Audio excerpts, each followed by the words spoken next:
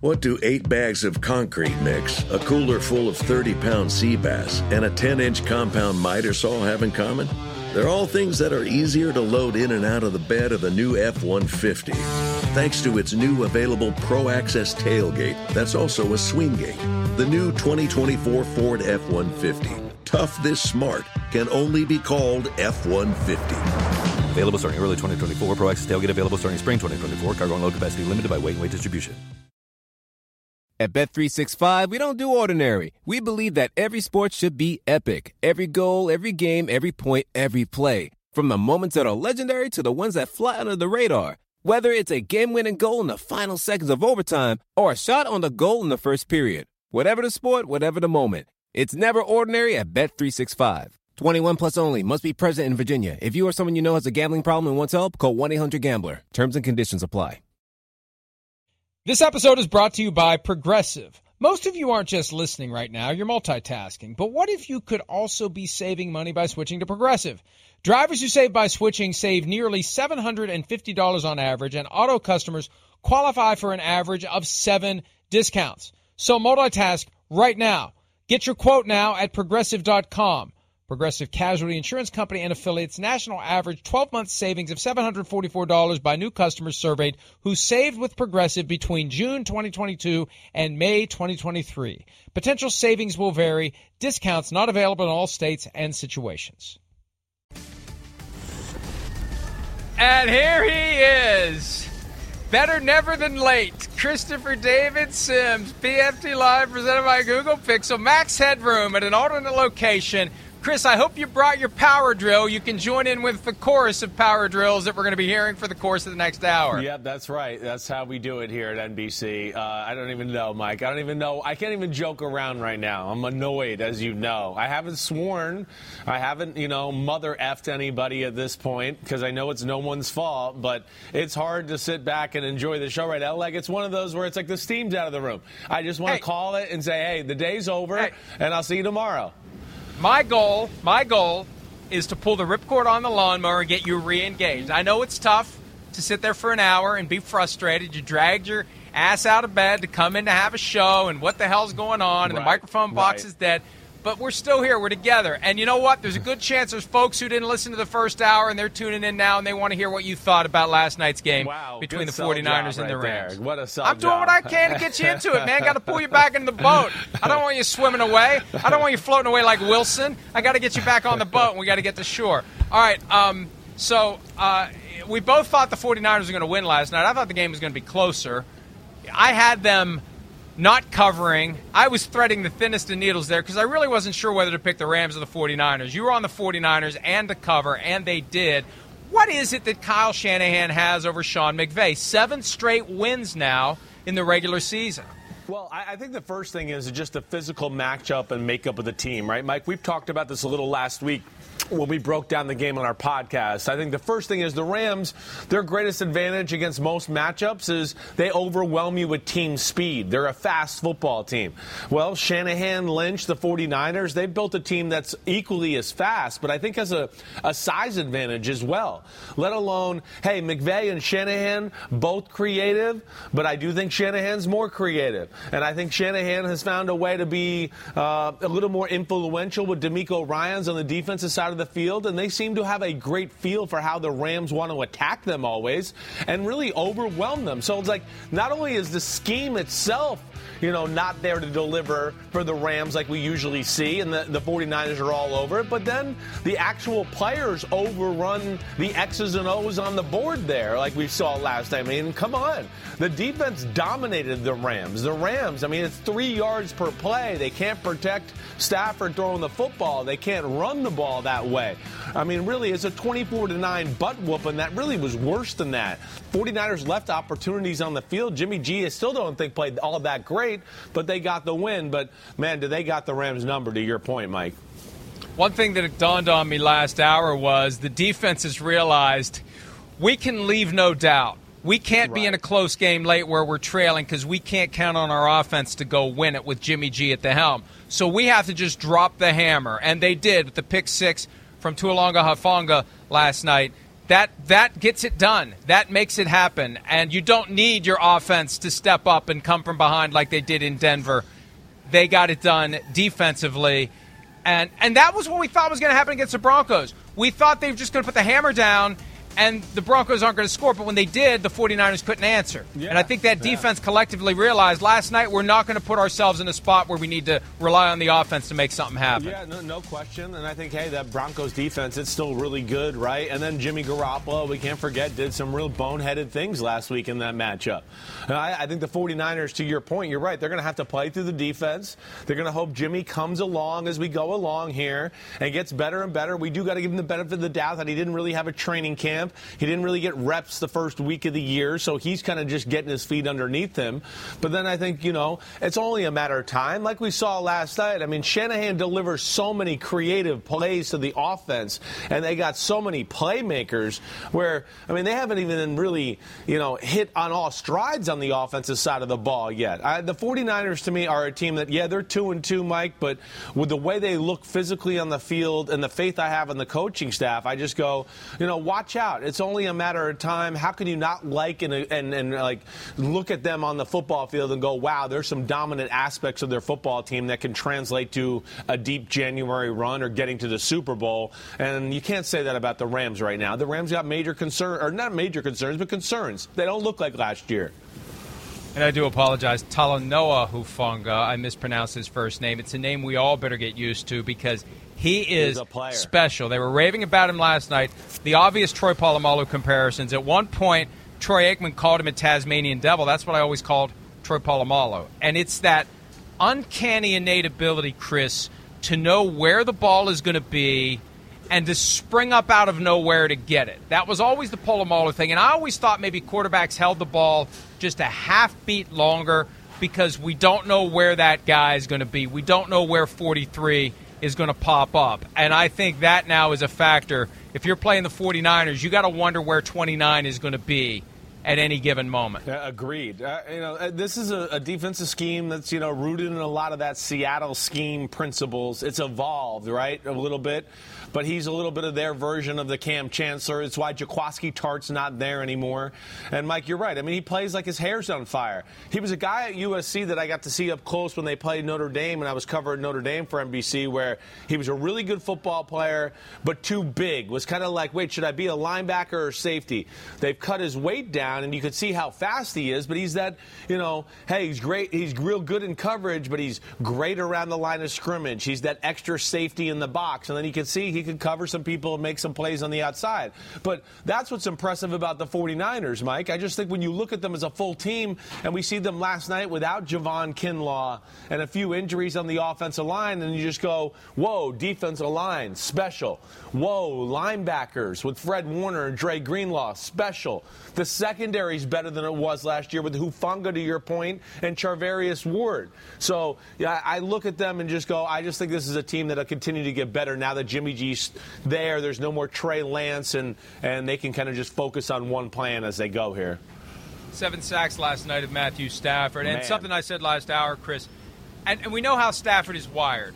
He's probably got like 6 injuries he's not telling anybody about. Like, he didn't seem right to me last night. Something doesn't seem right with him. He's not the guy that he was last year. And it can't just be, I don't have anyone to throw to other than Cooper Kupp. It feels like he's just not where he's been in the past. And it's not that he's suddenly lost his fastball. I think he's just banged up, and he's not going to tell anybody about it. I don't doubt that. I mean, he's one of those tough SOBs that, has played through injury a lot in his career. I heard you say that in the first hour, where he sucks it up and still plays at a pretty high level. I don't know if he can overcome this. I don't know if it's injuries. I'm sure he's banged up.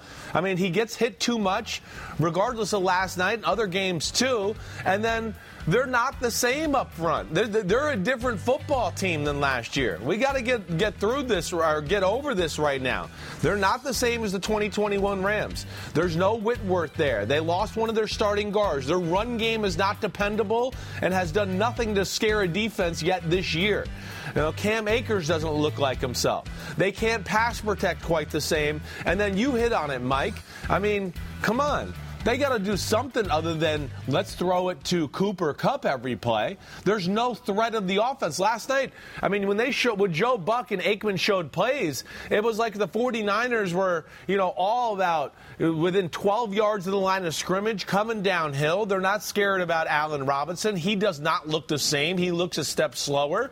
And then it's all about Cooper Kupp. And against a great defense, Mike, it's one guy can't get it done against a group of 11. You can't make one guy the focal point against a really well-coached, talented team like this. And that's where, I am a little concerned about the Rams in the big picture of if they're a Super Bowl caliber team, which they don't look like through 4 weeks of the season to this point. 19 targets for Kupp last night, 14 catches, 122 yards. He's on pace for 179, which would obliterate the single-season record of 149. Right. But the rest of the team combined has 26 catches through 4 weeks. That's insane. There's got to be somebody else that Matthew Stafford can throw the ball to. And I was saying this last hour as well. They got to get OBJ back in the building and get him signed before he signs with someone else. I don't disagree with that. Something has to be done as far as a guy that, is a playmaker, can be dependable to a degree. I don't know if the Allen Robinson thing's going to happen. We know they're missing Van Jefferson, so hopefully when he gets back, he can add a little juice. But it doesn't look like you're going to be able to rely on Robinson to be a clear-cut number 2 difference maker. So, Mike, I think that is it. I think when you couple lack of speed, lack of scary guy to go along with the offense, and then if you can't run the ball, that's when it becomes the dink and dunk fest. I mean, how many times last night did we have to see Stafford drop back and, oh my gosh, I got to get the ball out of my hands, and I'm only throwing a 4-yard route, but damn, I'm barely going to get out of my hands on that 4-yard route, and Cooper Kupp's going to catch it and get crushed in between defenders or whoever else. There's just not enough there right now, I think, that's stressing defenses out. And without that run game, there's no play-action pass either, which we know McVay and Stafford have thrived in last year in that Super Bowl run. Darrell Henderson had 7 carries for 27 yards. Cam Akers 8 for 13. That is not nearly enough to balance out the offense. No. And that's what they need. Right. That's what they need. Matthew Stafford can't throw the ball 48 times, 19 of which go to Cooper Kupp. You can't do that and expect to win enough games. And I'm looking ahead at their schedule. Yeah. They got the what a fascinating game this week with the Cowboys at 3-1 and the Rams at 2-2. Then they play the Panthers. They got a bye, but they got some tough games after the bye. They got the 49ers. They go to Tampa Bay. They play the Chiefs in Kansas City. They've got some games where we're really going to see what they're made of. They play the Packers on Monday night, Week 15, just 6 days before Christmas. They've got some games coming up where we're going to see if they really are getting better. And that's the challenge. Look, everybody is kind of still in it here.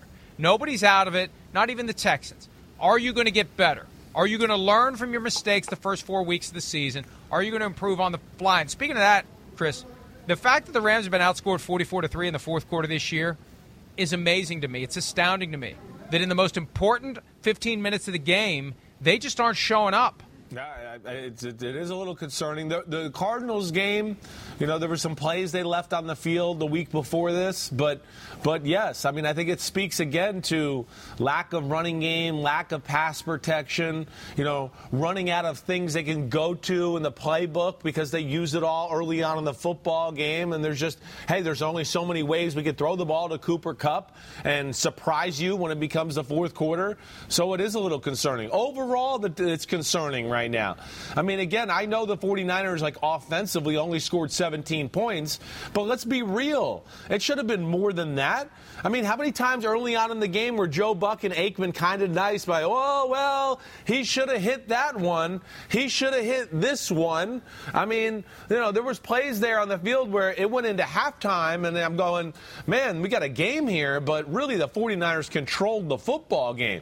And then, lack of physicality, letting Deebo Samuel, who's a phenomenal player, don't get me wrong, but just run around the Rams, and Jalen Ramsey missed tackles and everything there. I mean, they were out-hit, out-coached, out-physical. The 49ers looked like the team that was, more desperate or at least, hungrier to win that football game last night. There was no doubt about that after about the first drive on from the rest of the game. Well, I think they took to heart the fact that they lost that game in prime time, so they had another chance to come back and take the taste out of their mouth, and they did. This play here that we're watching with the Jimmy Garoppolo throw to Deebo Samuel, Look, they said it during the broadcast, and I tend to agree with it. I mean, if he throws that where he was supposed to throw it, it's probably getting picked off. Now, did he do it deliberately high, or was it just, I got lucky there. I got lucky it floated on me a little bit, or it would have been picked off? I don't think that was deliberately high. I think that was, the old shamrock up your butt. I got lucky I threw that ball high right there. Yeah, because, generally that's not a thought there on that type of route. And to, protect the guy or be safe, you usually throw it low, let me stop him, let me throw a ball where he can curl up and do something there. But, again, Deebo Samuel and Shanahan's ability to get him the ball, right? And because there's other things in the offense to worry about, whether it's, Jeff Wilson, George Kittle, who's yet to have a big-time game, Brandon Ayuk, that you can't just focus or put all your eggs in one basket on let's stop Deebo Samuel all the time. But the problem is Shanahan has so many unbelievable ways to get him the football. I mean, we just showed a bunch of the plays right there. Hey, that's just a little under route, whoop-de-doo. But it's all the screen passes and the ability to get him out in space because, hey, the Rams are worried about, we're a little bit of a smaller defense. We're worried about being overpowered in the run game. We got to get an extra guy in the box. Well, extra guy in the box, that means better numbers for the screen game outside. And see, that's where Shanahan's brilliant is he puts you in binds schematically. He tests your rules, he tests your game plan, and he adjusted to that. And, Deebo Samuel just, again, showing why he's in the conversation for best player in football with the ball in his hand. That's for sure. That's really where he's special. And that's the key. I said this last hour, the idea that you get to this phase where it's not coached, it's not taught, it's just instinctive, and he gets the ball and he won't be denied. There's a determination there that exceeds the determination of the guys to tackle him. And it almost reminds me, in a different way but similar, of Patrick Mahomes, where I'm getting this done. I don't care where any of you are, I'm getting this done. And I'll go around you, I'll go through you, I'll go over you, I'll go past you, I'll do whatever I have to do to get to where I want to be. And it's like an unstoppable force at that point. And you're watching it, and it's like they all have a shot at it, but none of them are going to make it happen. It really does remind me of Mahomes behind the line of scrimmage, where they're all there, but they just can't do it. And that's exactly how I felt last night as Deebo was running to the end zone. They all are there. They all think they have a shot. They don't have a shot. Yeah, no, he's in that category of Jamar Chase, Tyreek Hill, Justin Jefferson, where you just go, he can do extraordinary things that are outside the realm of the playbook or the play design. You just get him the ball and get the ball in his hands at times, and you just say, just sit back and watch out. And that's, again, I think where the 49ers are special that way because, and I look at them, even though we're sitting here at 2-2, I just go, there's a lot of Super Bowl quality things to look at about their roster that make me believe they're going to be there because not only we talk the coaching, Shanahan, DeMeco Ryans, one of the best defensive minds of the sport, and then players on both sides of the ball that are under the realm of what you're talking about, Mike. It's just that they can do things where, oh, wait, you're trying to double team Nick Bosa? It doesn't matter. Oh, you're trying to, make sure that Fred Warner doesn't have a free, path to the football all game long. Well, it doesn't matter. He's just too good. There's only certain things you can do to really slow them down. And I think that goes for a number of guys on both sides of the ball. And that's why, I hold them in that class. I know they're 2 losses down, but I think they're right up there as far as the talent on their football team as compared to the top teams in the sport, whether that's the Dolphins, the Bills, the Philadelphia Eagles, of course. I think they're right there. It just comes down to who, Mr. Jimmy G, and his consistency, and can he play good enough to maximize that team's potential. But the key is what the 49ers do from September through December translates to January. Yeah, right. That's the key. That's how they beat the Packers at Lambeau Field last year, and how they almost beat the Rams. But it's Jimmy G.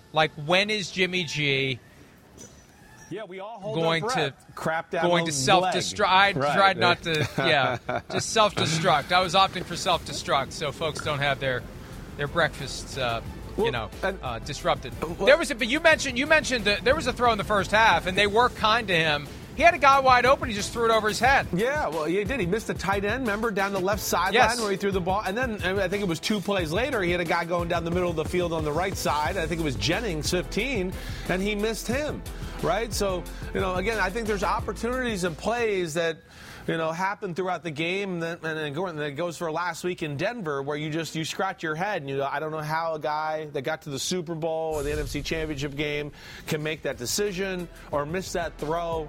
It's really jaw-dropping at times. It is, but if he can play just like a little above average football, just a little above average football, they're going to be a real Super Bowl contender, serious threat in the NFC. Because, you just look at, again, hey, last night, run the ball, throw the ball over the middle. And it was a great formula. And Shanahan, who's got obviously great feel for how Raheem Morris does things on the defensive side for the Rams, Shanahan's just a master at exposing rules or stretching a zone out, right? I thought Aikman showed so many times last night where it was like a good sky cam shot of, hey, it's two guys trying to cover two guys, but Shanahan finds a way to stress out how they're going to pass these two receivers off in the zone to where he widens it out, and all of a sudden one guy has an area to, boom, catch the ball, and Garoppolo puts it on him. That's where Shanahan's really brilliant that way. He stresses out little issues with your scheme, and we saw that again last night, and it wasn't, I don't even think, Jimmy G's greatest game, but it was a solid game, and it ended up being a dominant win for the 49ers. 49ers have an interesting road, too, the rest of the way. They've got back-to-back Eastern time zone games, early starts in not an early start because they're doing it's a 1:05 start Pacific time, but still they're at Carolina, then they're at Atlanta for the 10 a.m. start local time. They got the Chiefs, they're at the Rams before their bye. They play the Chargers, they still play the Buccaneers. They've got some games that are really going to show us what they have, but they got enough there that they can win, they can get to the playoffs, and then they can be very dangerous in January if they have to go to Philadelphia. They can compete and win in Philadelphia. They can compete and win anywhere. Agreed. With these various teams in the NFC because of the way they play. But it does come down to Jimmy G. Wouldn't it be something if they win the Super Bowl with Jimmy Garoppolo? His contract makes him a free agent. They can't use the franchise tag or the transition tag, Chris, and nobody wants him. Like that's great, but we know it wasn't you. We know you're not the reason that they won the Super Bowl. We don't want you to be our starting quarterback. I think there'll be a team that just wants the cachet at that point. Right. Because it'll reach a crescendo as we get to the Super Bowl, and if they do win it, that's kind of undeniable. Exactly. But it really won't be because of him. It'll be in spite of him. No question. Again, I think even the cachet this year almost lent him to being signed by teams where, hey, there's a lot of rumors out there. We know it was maybe, misreported to a degree, but Washington was obviously, we know that, was interested in Jimmy Garoppolo.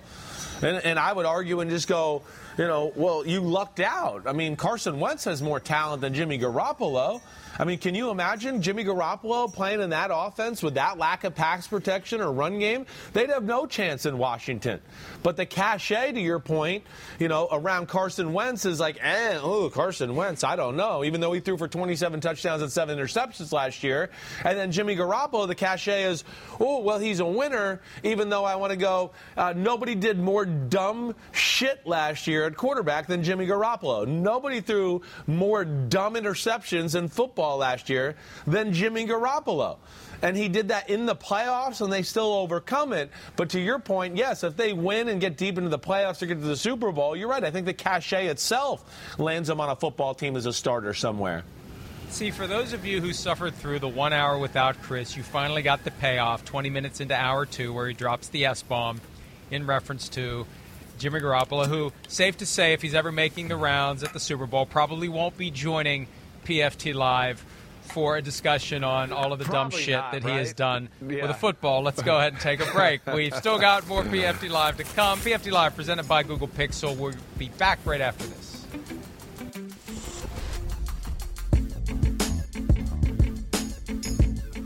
With the Wells Fargo Active Cash Credit Card, you can earn unlimited 2% cash rewards on purchases you want and purchases you need. That means you earn 2% cash rewards on what you want, like season tickets to watch your favorite team, and 2% cash rewards on what you need, like paying for parking. That's the beauty of the Active Cash Credit Card. It's ready when you are, with unlimited 2% cash rewards. The Wells Fargo Active Cash Credit Card. That's real life ready. Terms apply. Learn more at wellsfargo.com/activecash.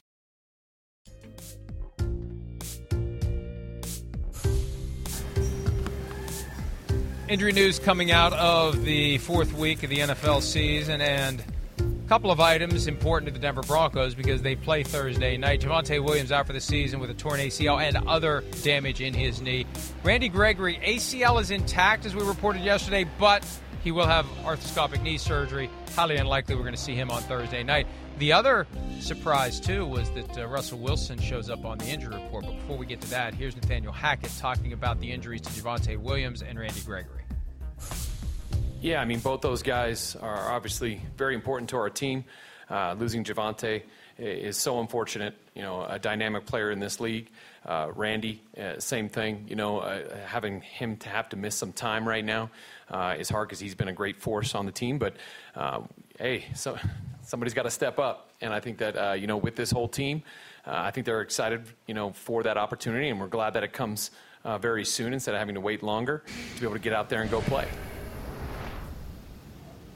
Yeah, hey, look, next man up. And in a year like this where all the teams are packed together, how you deal with inevitable injuries. First of all, can you avoid them to your key players? But when they happen, next man up's got to come get it done. And they wanted Randy Gregory for a reason. He's been great so far. They're going to have to find a way to make things go defensively without him for however long he's going to miss. They're going to have to make it go offensively without Javonte Williams. They plucked Latavius Murray from the Saints practice squad yesterday to go along with Melvin Gordon. They also have Mike Boone. Both Boone and Murray go back to Minnesota when George Payton was there, so he's got familiarity with those guys. But they got to pivot away from a player a lot of people were excited about getting into the season with Javonte Williams. He's done, and you move on. And that's how it is in the NFL. It happens. And you got to move on, and you got to try to make do with what you have. But the Broncos, you know, I'm surprised. I still don't feel like they should be 2-2. They should be very fortunate that they're 2-2. But they're in the mix. And where they go from here is up to them, Chris. Yeah, I know it's a little bit of both sides. You could sit here and argue though they could be 3-1 too. You know, with the two fumbles on the 1 foot line. It's just been inconsistent, ugly football play, I think, to your point, Mike, right? It's an ugly win against the Texans. It doesn't get uglier against the 49ers. But as we saw last night, the 49ers, their defense, they're going to make a lot of people look ugly, for sure. The problem is it looked ugly last week against the Las Vegas Raiders again, and the offense especially. And we know that the passing game and Russell Wilson and all that, hey, they at least had some moments in this last game, definitely. But kind of like as the game went on, and they looked great in the first half, the third and fourth quarter, I mean, the Broncos had a hard time moving the ball. So you look at them and go, wait, they need to run the ball. And Javonte Williams is clearly their best runner. And then Melvin Gordon, who, is still got some talent, is not trustworthy. I mean, nobody fumbles more than Melvin Gordon. This has been an issue throughout his career, let alone a big issue this year.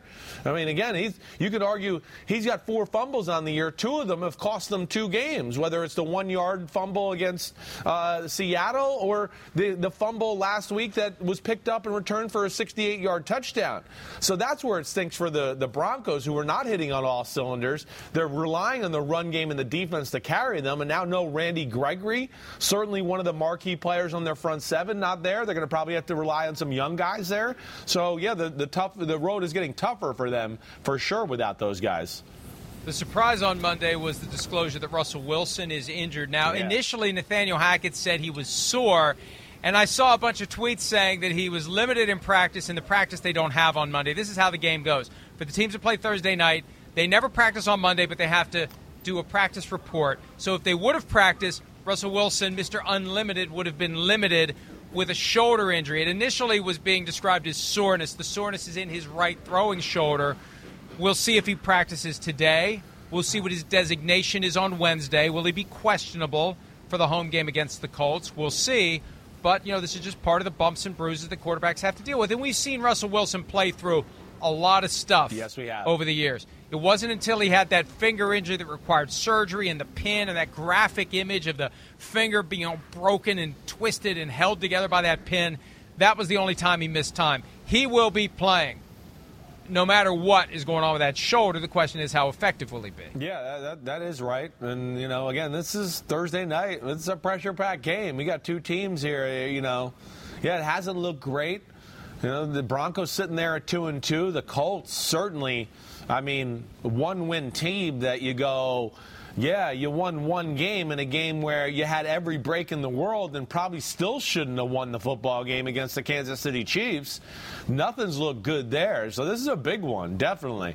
But I'm with you, Mike. I expect to see Russell Wilson, and I think the Broncos offense, it's still a work in progress, and if they do win, it's going to be ugly football here for the time being. And we'll see how Russell Wilson looks as this continues to go and how the offense kind of formulates around him. But they certainly haven't met expectations to this point as far as what we thought they were going to look like.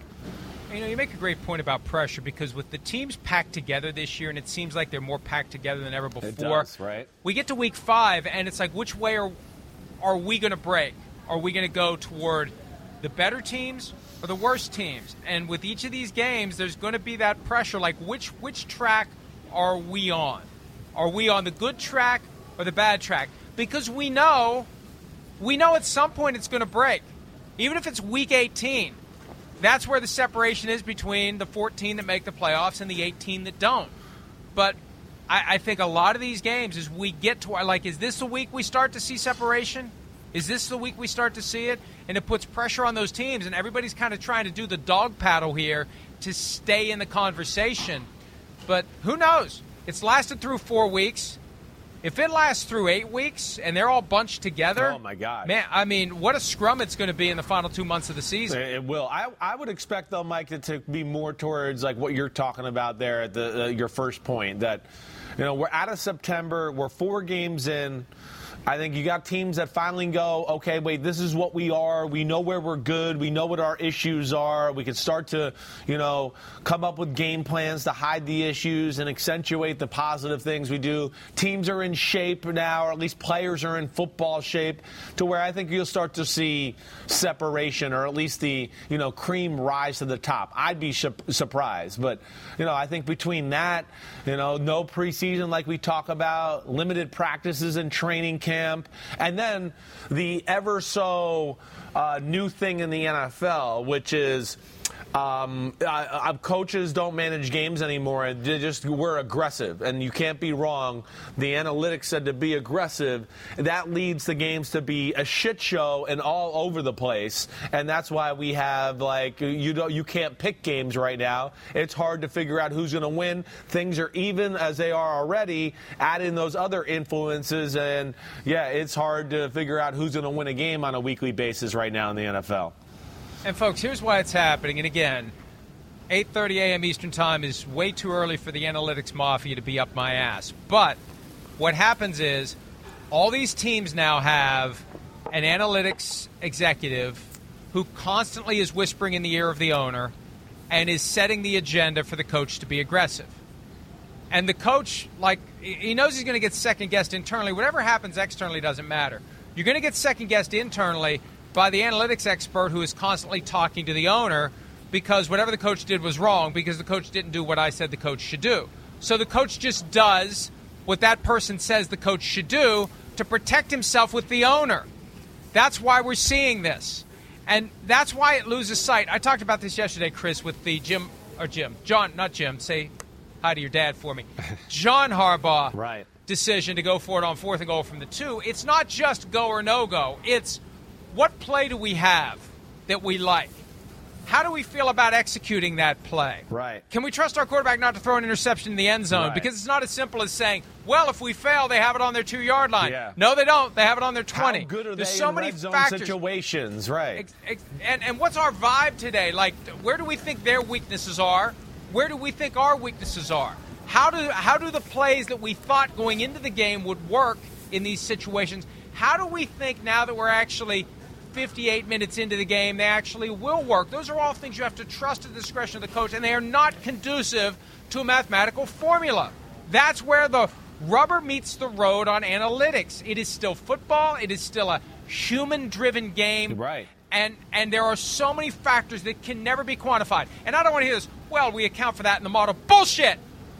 You can't have a model that accounts for everything. And if you did, whoever came up with that model wouldn't be on TV, wouldn't be in a team. They'd be in Vegas beating the odds every single game and keeping their mouths shut about it. Yeah, well, it's like we talk about. Yes, there's more to it. There's realizing how the game's playing out in real time. There's the human emotion aspect of it. We see it all the time. I mean, it's not just John Harbaugh. I mean, hey, there's a number of games you can point to on Sunday that you don't understand the decision. And it's always about aggressive and the analytics, and I understand that. But, hey, let's look at last night. There was a decision a little like that. It's 14-9. The 49ers are inside the 10-yard line. We're in an era now where the announcers legitimately go for it. Go for it. And I'm sure the analytics probably said, well, if they win, if they go for it and score, it's a 64% chance of winning. And if they don't score, it's still a 60% chance of winning. Well, what did Shanahan do? He doesn't get caught up in the moment. He goes, wait, my defense is whooping the crap out of the Rams. We're the better team on the field tonight. Let me protect myself and go up by 8, so if they score a touchdown and 2-point conversion, which is going to be hard against us. Okay, so be it. But the game is tied. But I believe, at the very least, it gives us more momentum, more confidence, and we've been the better team on the field. And the longer we play here, the more will separate themselves. 17-9. The Rams dink and dunk, and they're fighting for every yard, and we're going to throw it 45 times at 2 feet per throw. And what happens? They throw one of those short passes, it gets intercepted, and game over. So, to your point, yes, there is way more into it than just numbers or numbers on a sheet, which is driving me crazy right now in the NFL. And I'm sure that I've already fully triggered the analytics mafia, so let me go ahead and say this, too. Another thing that drives me crazy, and we have this conversation every year, when you have these two choices, well, we've got a 50.2% chance of winning if we do this. We've got a 49.3% chance of winning if we do that. So let's do the thing that gives us a 50.2% chance of winning. That is so fundamentally flawed because as a head coach, I don't have the luxury of doing this 100 times. I'm not going to get to play the long game over 20 years. If I don't win games, I'm out. So I got to make the decision that I think, for me, in this circumstance, is more likely to help me win the game, not the one that if I do it 100 times, I'm going to get it right a little more than half versus the one that I'm going to get wrong a little more than half. I got to get it right now. I got to pick the one that's going to work right now, this game, this field, these players, these conditions, these circumstances, based on everything I've seen all game long. That's where these, like if the margin is 95 versus 5, okay. But when I hear people say, well, there's a 62% chance of winning if you go for it and a 58% chance of winning if you don't, that's margin of error stuff for me. I want to know what's going to work right now. And I'm not going to be guided by a hair here and a hair there. A big difference, yes. But a small difference, to me, it's just one factor to consider. And the way I'd consider it is, it's irrelevant. I'm going to do what's right in these circumstances. Yeah, I'm with you there. I am, and it's unfortunate. I think it leads to a lot of the reasons why we're seeing games all over the place. I do. I think it's so caught up in the numbers, head coaches, and playing that game all the time. They've lost their gut instinct and some of their things they've learned throughout the history of coaching about, wait, let me just take the lead and manage the game the right way, or do this and we'll do the appropriate things after. But yeah, it leads to exciting football, but it's momentum changes, and it's a lot of reasons why I think we see teams kind of blow leads on a weekly basis sometimes when they control the football games because they are a little too number-based. And it de-emphasizes the power of the coach and the influence of the coach. And look, here's what happens. It's like any other industry. The industry changes at the top. You now have owners who are very savvy about analytics. They've got their analytics expert right there at the right hand. And whoever takes that coaching job knows going in, this is just the way it is. It's like a rule change. This is just the rules of how the organizational dynamics work have changed. And I've got to accept that. And I no longer have the autonomy that maybe coaches once had. I now have to adjust and adapt to this person who's going to be talking in my headset, telling me these percentages and expecting that I listen to them because the owner's paying them high six figures to be the one to have all these answers because they think they can somehow turn this into the same thing as the balance sheet that these owners have mastered over the years to earn billions. I really do think That's why it's taken a foothold, Chris. I've never thought about it that way. But you have all these people, except the ones who inherit their teams, who are successful business people. And they think they can somehow take the magic that they've captured elsewhere to earn billions and translate it into success on a football field. And this is a way to quantify things that are inherently unquantifiable, but they're trying to do it. And I think it's making it harder for coaches to do the jobs the way that they're supposed to be doing the jobs. Oh, I agree. If that makes any sense at all. No, well, yeah, they're being micromanaged. I mean, they're basically being, as I know from a lot of people, are being called into a room on a Monday and having to explain themselves for every decision they've made. And of course, when you have to do that, and you realize that, hey, like to your point, the owner seems to be leaning on the GM and the analytics crew. As a coach, you start to just go, well, crap, I guess I'll just, buy in and join the team. So when in Rome, I don't get fired. When in Rome. Exactly. Right. I had a GM tell me that it used to be, and I mentioned this, I think, in Playmakers, and I think we've talked about it before, but it's an important point. It used to be the coach could just go in there and bamboozle the owner with jargon. Not anymore.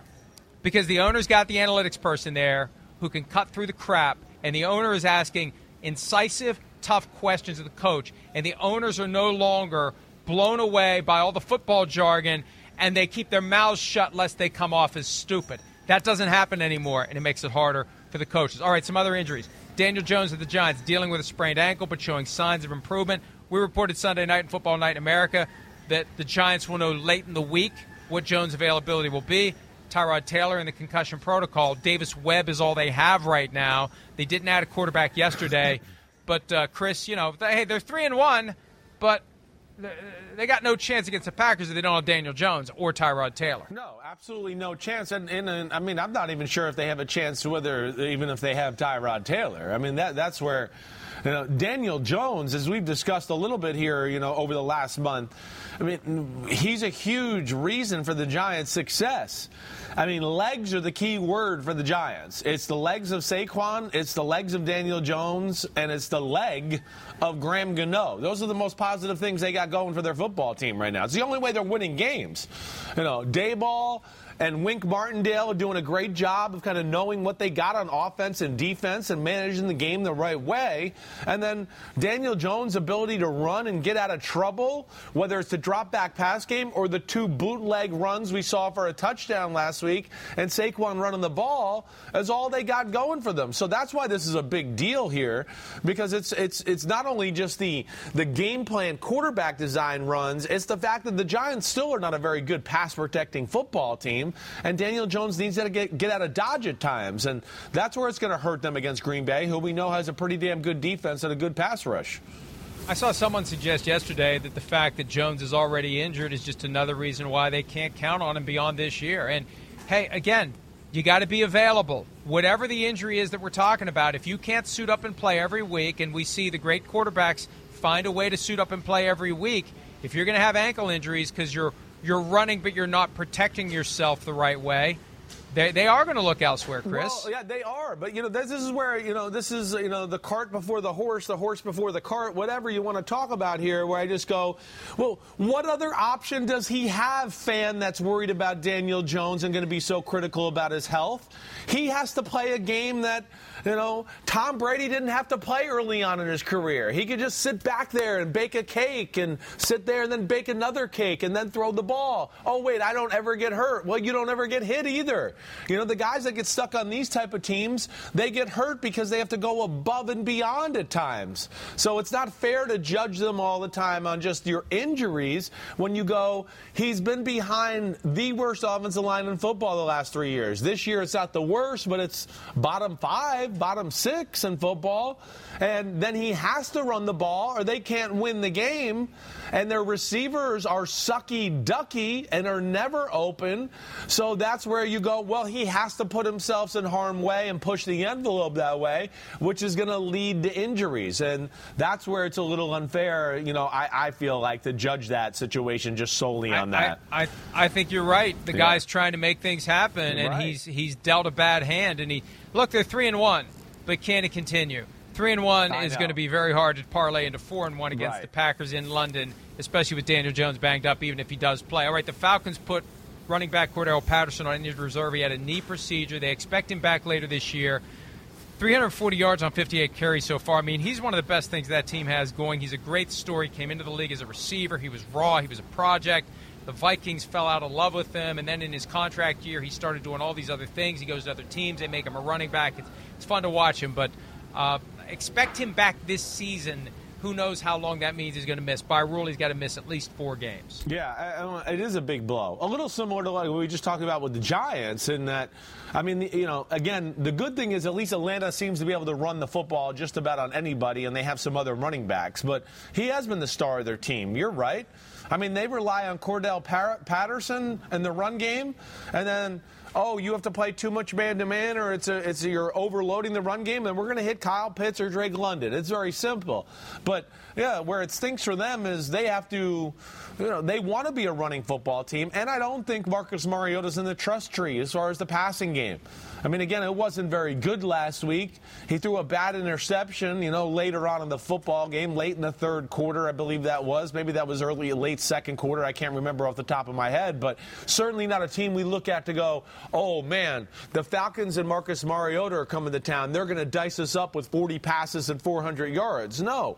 They want to run the ball, and have Mariota throw the ball against optimal, easy looks for a quarterback, and that's where it could hurt them here, just as far as not having Cordero and such a special talent. We're going to go ahead and take a break. When we return, some news out of Pittsburgh that we kind of expected, but it changes everything for a Steelers team that is 1-3 and staring at 4 very challenging games. More PFT Live, presented by Google Pixel, right after this.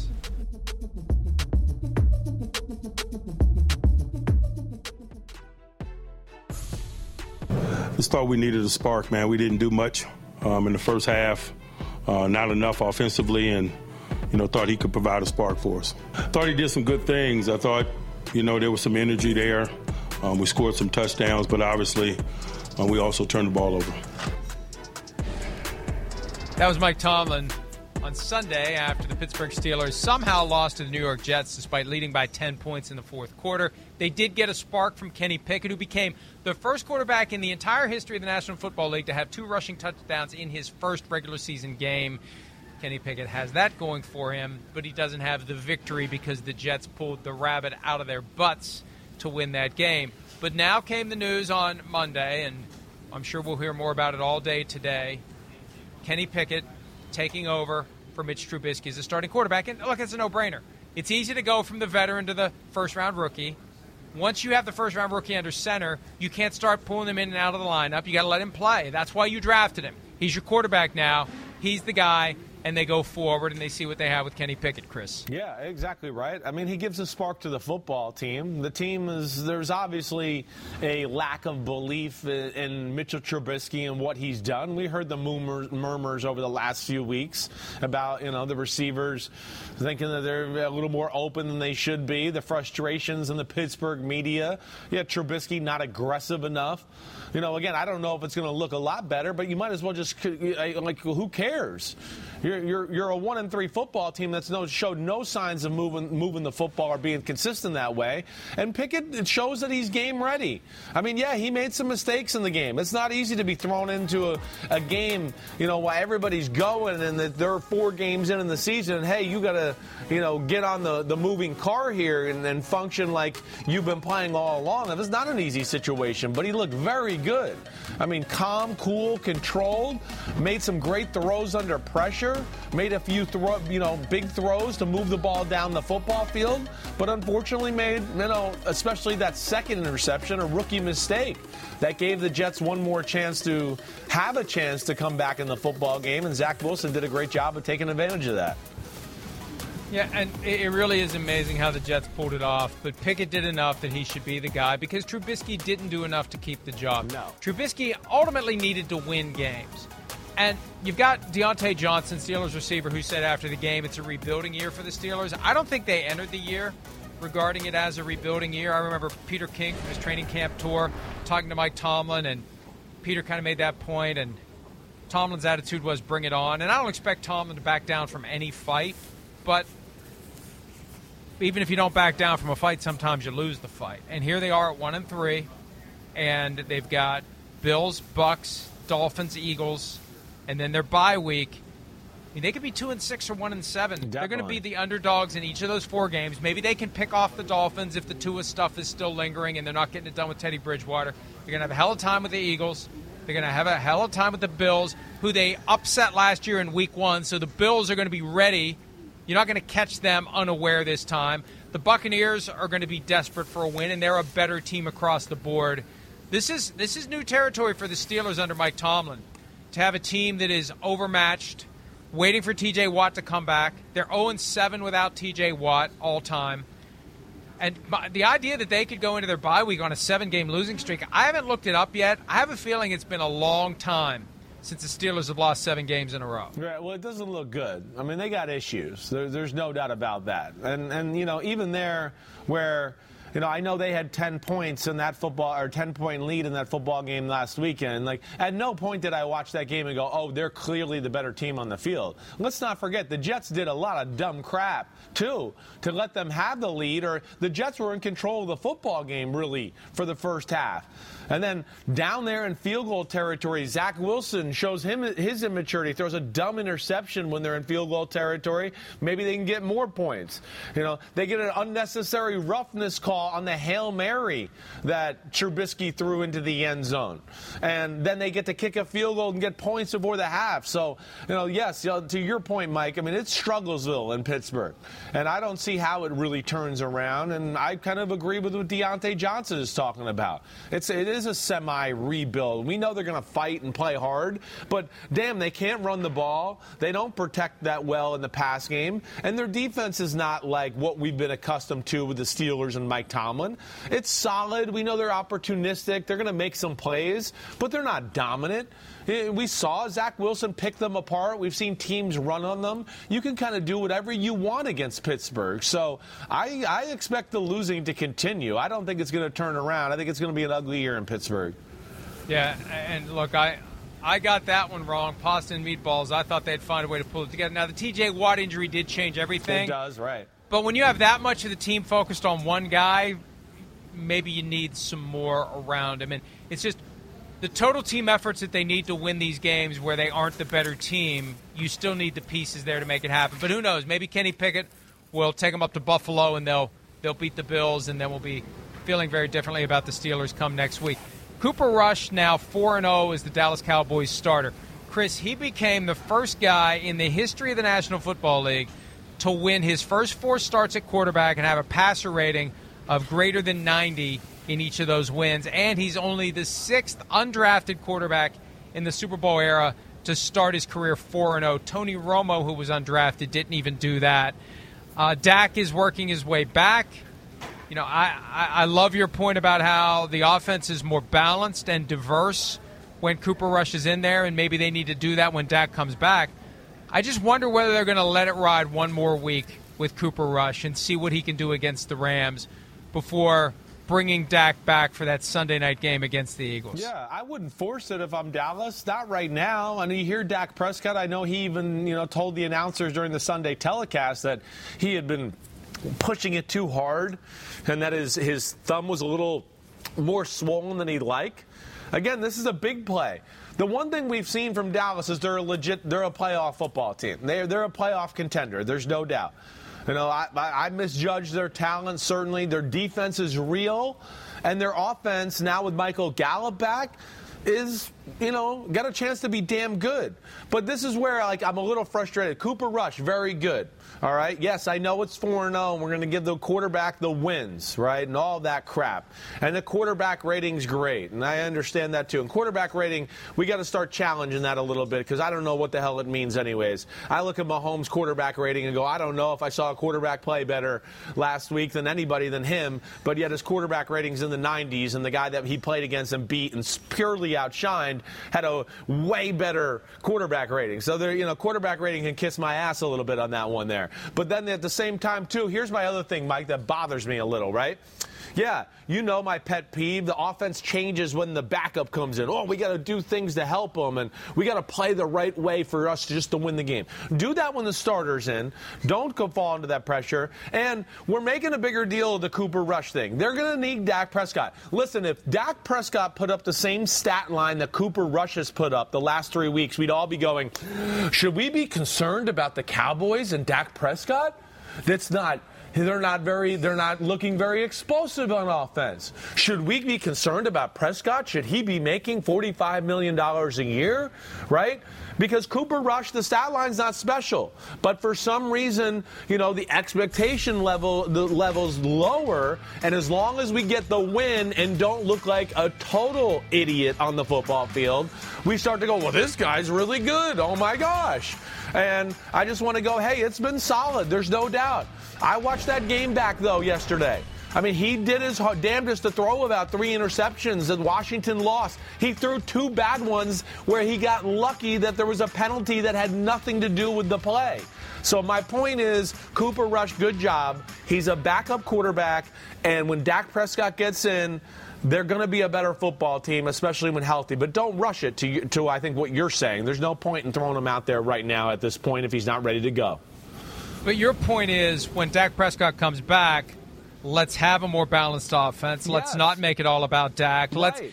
Let's scheme to win games with Dak instead of just go do your thing, Dak. Right. Dak will save us. Right. Dak we will save us. We don't need any special plays for this game. Dak will save us. And we have to throw for 400 every week. We have to throw for that just because we're paying you all this money, and we have CeeDee Lamb and we got Michael Gallup, and just because we have that, we're not going to play to the strength of our team, and we're just going to throw it to justify the money and resources we spent in that department. And that's what I feel like, and the media too, like, back off. This is the way they need to play when Dak gets back. If Dak has to play Tom Brady, New England Patriots, 2003 type of football, then so be it. Just win the damn game. But, yes, don't fall in the trap of we got a $45 million quarterback and we got to throw it 50 times a game for 5,000 yards. No, you don't. And wins and success are going to shut up all that outside chatter. Now, look, even without Jerry Jones saying the things he said a couple of weeks ago about how he'd love to have a quarterback dilemma, even without that, Dak would probably be pushing to come back. Yeah, right. But you can't help but wonder whether he's pushing a little harder to come back because of the noise, because he feels compelled to justify his contract. And it kind of plays into Jerry's hands to see what he's got in Cooper Rush.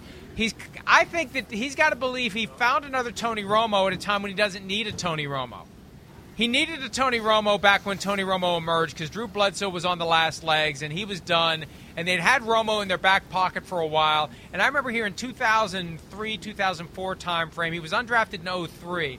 I remember hearing in 04 about this guy named Tony Romo that the Cowboys really love. Yeah, right. And it's like, who's Tony Romo? And 2006 is when they pulled out Bledsoe, put in Romo, and the rest was history. But, that's the difference. You've got Dak Prescott in year 2 of a 4-year, $160 million contract. This is not the time to stumble over Tony Romo. So I'm fascinated by what the Cowboys are going to do about this, what this sample size, however many games Cooper Rush plays, what it means when the next Dak Prescott contract is due. Is there a point where they make a big decision to pivot from Dak Prescott to Cooper Rush? Not now, but after 23, 24, maybe even after 22. It complicates things for the Cowboys. I hear you. There's going to be this buzz around it until Dak, gets back and shows why he's the man there. And Cooper Kupp certainly, with this performance and what he's done, has bought himself another 6-8 years in the NFL of being a premier backup or maybe a bridge-type starting quarterback. But he's not a difference-making quarterback. Not like Dak Prescott. Dak Prescott has shown the ability to carry the team when the team is not very good. Cooper Rush is just a cog in the bigger machine of which the Dallas Cowboys are.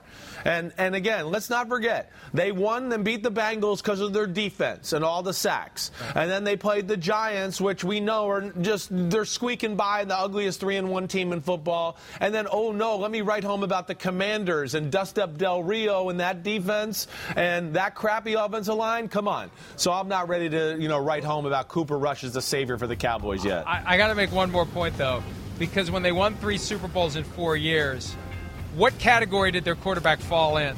Well, Dak right. or Cooper Rush? Well, it was that style of play, but it was more big-time talent playing the Cooper Rush type of football. Right. I hear you. We're done. Thanks See for joining us. See you Wednesday.